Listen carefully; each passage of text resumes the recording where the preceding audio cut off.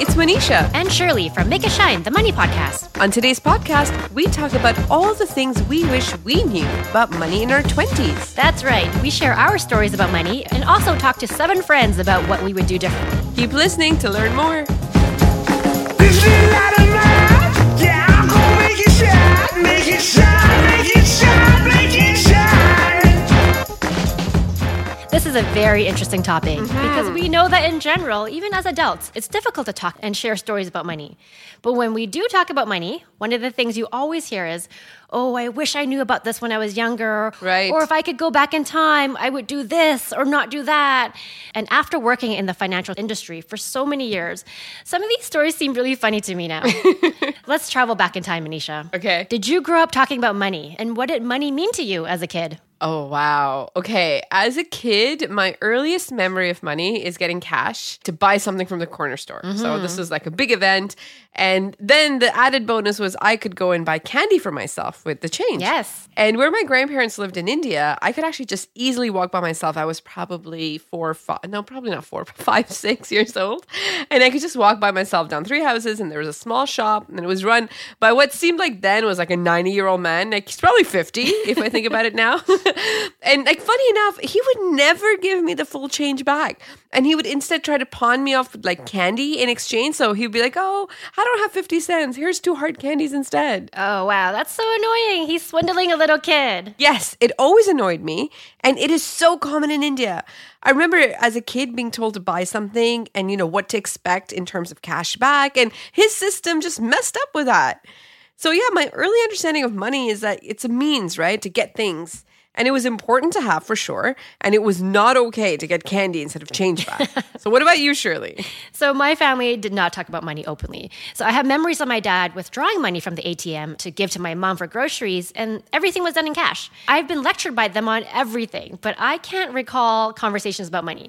So actually the lessons about money were always indirect. Right. So my parents immigrated to Canada in the 70s, so they equated financial security with a steady job. And my dad worked a lot, and he was with the same company for over 30 years. So the importance of having a steady job was what I learned, but nothing about the value of money and how to save, and definitely no talks about investing. Same for me. I think jobs, meaning steady financial success, was very consistent in that time. And I think even being an entrepreneur or taking something that could be even considered a risky job was not encouraged. And especially, I would say, as a young girl, you never saw women around you taking financial risks. I mean, even in the United States, until the Equal Credit Opportunity Act in 1974, you actually had to have your father or your husband co-sign a new credit card for you. And I would say my earliest savings thoughts are seeing women in my family hide money in their clothes. I mean, they had no pockets, so guess where they hid it? In their bras. Yeah, so that's an original secret bank account, right? Yeah. I mean, it was bizarre. So the memories really stuck. And haggling in India is huge. I mean, it still is to a large extent. So the value of money, I understood through this game of bargaining. And the whole concept, we call it paisa vasool, or getting your money's worth, like that comes early. It was never a formal conversation about saving, budgeting, or money management, but I understood the concepts of affordability, right? And if things were too expensive. But I actually really grew up in a cash-based economy. So the concept of credit was very new to me when I moved to Canada. Yeah, that's very interesting. So I did not learn about money management in school either. So for example, in university, I definitely didn't understand how credit cards worked. I remember signing up for my first credit card on campus, and the reason why I did it was because all my friends did, because they were giving away free t-shirts. Yay! I mean, I actually was the opposite. I remember taking forever to even get a credit card. I think I just didn't trust it because it didn't feel like real money because it wasn't my money. Yeah. I got my first credit card after I got a job. And all through university, I was just living on cash and a debit card. And it just made more sense to me. And no one told me I had to build a credit history or that I could get all these points. I remember coming across a paper brochure with all these retail cards on it, and you just had to put a check mark next to the ones you wanted to apply for. So I don't actually remember doing this. And many years later, I'm applying for my first mortgage, and my mortgage advisor pulls up my credit bureau report and asks me to review it. And I'm totally surprised because there's all these random credit cards on there, and I don't remember having any of them or applying for any of them. Like stuff like Danier Leather, Zellers. And you know what? It wasn't fraud after all. So I actually applied for them because I thought they were reward cards. I had no idea what credit cards were used for. It's crazy, right? These companies target you when you're young. You just sign off without reading it. Now you have a credit card and it has an impact on your life later on. Yeah, with Danier Leather. or Zellers. Zellers is gone, but the credit card history lives on. I remember getting OSAP, which is a government loan in Ontario to help you finance your undergrad education. I had no understanding of how it worked, when to pay it back, what the terms were, what the interest rate was. No idea. Mm-hmm. And everybody I knew was doing it. I was like, okay, this is money I need to pay for tuition, so just let's go. And it was so much paperwork, so I just glossed over it. I signed where I needed to and just moved on. So we're not the only ones that grew up not having conversations about money, but there's great news because the education systems around the world recognize the need for them and have finally started to include financial literacy in their curriculum. That's so great. So in Canada, some provinces will start the topic as early as in grade 1. Yeah, I think that's perfect because money habits form very young. So there's a study by the University of Cambridge that says it starts as early as 7. Yep. I actually read another study that said it could even be as young as 4. Mm-hmm. So we asked our friends if they could go back in time, what would they tell their 20-year-old self about money? It was really interesting to hear their thoughts because their personal stories are a little bit unique, but at the end, it all resulted in the same, right? They wished they had someone to talk openly about money. So it's really great that the schools are opening up this conversation early now. Yeah, so let's just jump into it. Mm-hmm. We summarized our stories to 7 different messages. So friend number 1 would tell her 20-year-old self this, and I quote from her text, "I would tell 20-year-old me about compound interest and to invest. Even if it's not a lot, I would just start." Yep. I resonate with this one a lot because I would definitely tell 20-year-old me the same thing. And wasn't it Warren Buffett who said that compound interest is the 8th wonder of the world? I know. I mean, our listeners can't see it, but I'm nodding so vigorously because this is the biggest thing I would tell myself too. So many years, I kept things in cash and it's such a missed opportunity. And compound interest is the easiest way to do it. So for somebody that hasn't heard the term before, there's 2 types of interests that you may receive when you put your money in an account. There's simple and compound. Simple interest is the interest you get for putting your money in an account. So this is hypothetical, but let's say you have a high interest savings account, you've got a 3% interest rate. So just for having money in your account, you get 3% in simple interest. So if you have $10,000 after 1 year, you have $10,300. And that $300 is your simple interest. Now, if you don't touch that money the following year, you will again earn that 3%, but not just on the original 10K, also on the 300. So that's it, just compounding. It's a snowball effect. Yeah, exactly. And furthermore, if you leave the money in the account untouched for, let's say, 30 years, a long time, right? The original $10,000 will now be over $24,000, of which $14,000 of that is all from interest, from both simple and compound interest. Exactly, right? And if our friend at 20 would have started investing earlier, she saw the growth of her money, it's likely she would add to the 10K. So let's say she adds $100 a month to that account for the next 40 years. By the end of it, the original 10K is now $124,000, which is huge. And $66,000 of that is just from interest. The message here is that consistent investing and a long-term horizon, plus the power of compound interest, will make a sizable difference to your financial situation. You just have to start. Mm-hmm. Also, one more thing. The 3% interest rate we used in this example is so conservative. Yeah. Because if she put that money in the stock market, the average annual growth rate of the S&P over the past 30 years is over 10% a year. Right. And when you invest in the stock market, sometimes you receive dividends. Not all companies pay dividends, but many do, and the percentages range. And if you don't touch the money and reinvest the dividends, you actually get the compound interest there as well. Yeah, it's all good things. Okay, so friend number 2 said something similar, but he would tell his 20-year-old self the difference between saving and investing, and also to do both. So I think a lot of people can relate to this message because I've noticed that people use the terms interchangeably, but they mean very different things. Mm-hmm.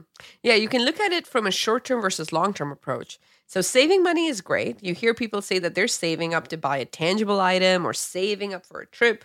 So that money is set aside for that planned purchase. Usually it's in a checking account or a savings account, or many people actually even view it as their emergency fund, right? So this is all really great to have. And investing is a longer term approach, like planning for your retirement or your kids' education. Mm-hmm. You can still withdraw from your investments, but the mindset is that the money you put in an investment account is for a much longer time horizon, like years and years and years.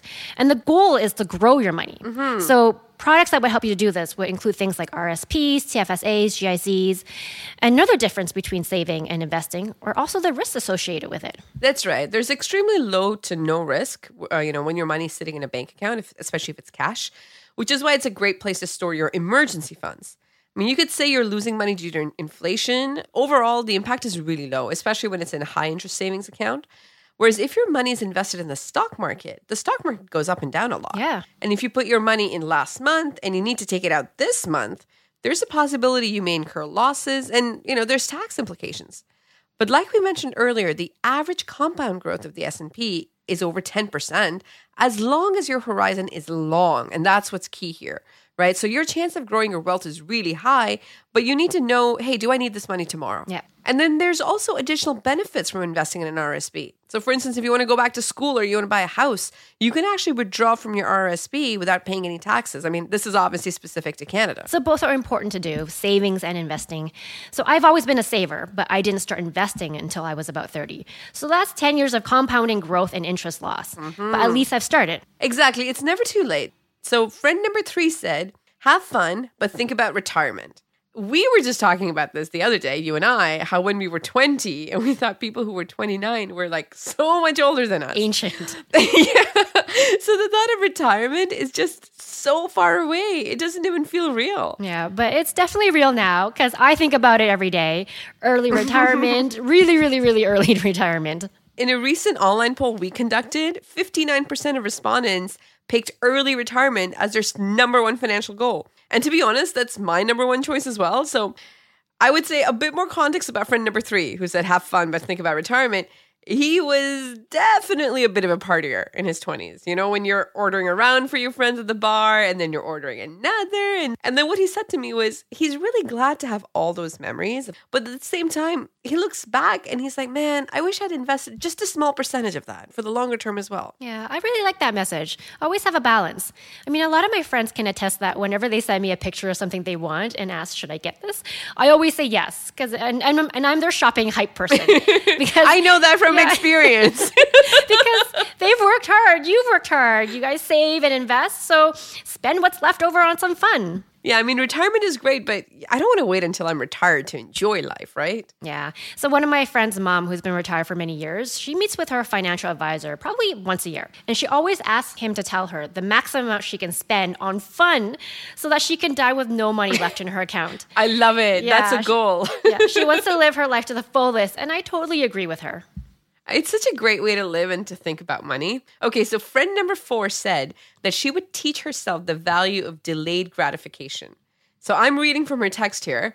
I would teach 20-year-old me about the value of delayed gratification when it comes to spending and what the payoff would look like in the future and the bigger things future me would do with the money. I'm so trying to teach myself that one. So have you seen the Netflix special with comedian Ronnie Chang? Yes, I love it. He tells the story about how we want things now and expect it to happen right away.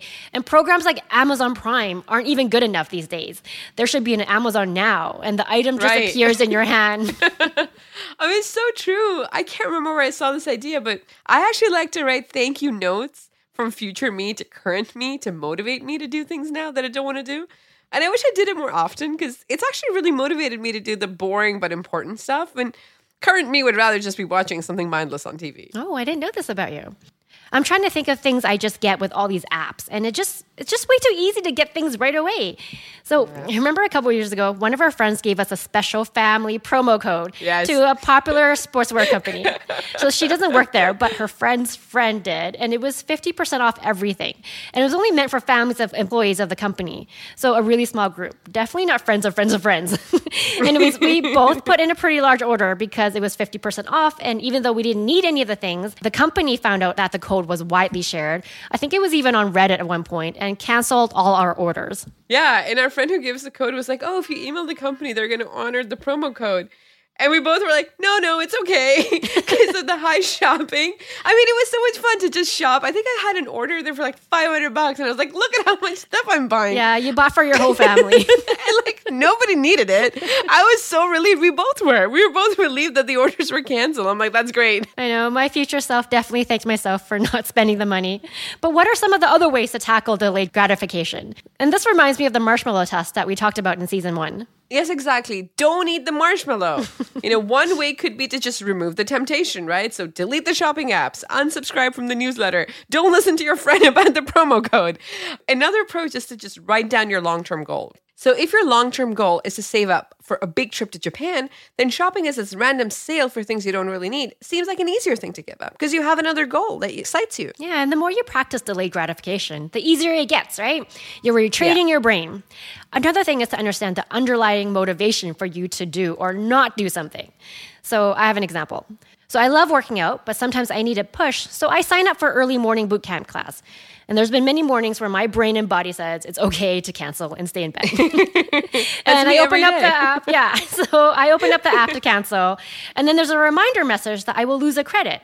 And because of that message, I have actually never canceled because my motivation is to not waste a credit and not waste money. And that motivation is so much stronger than actually sleeping in.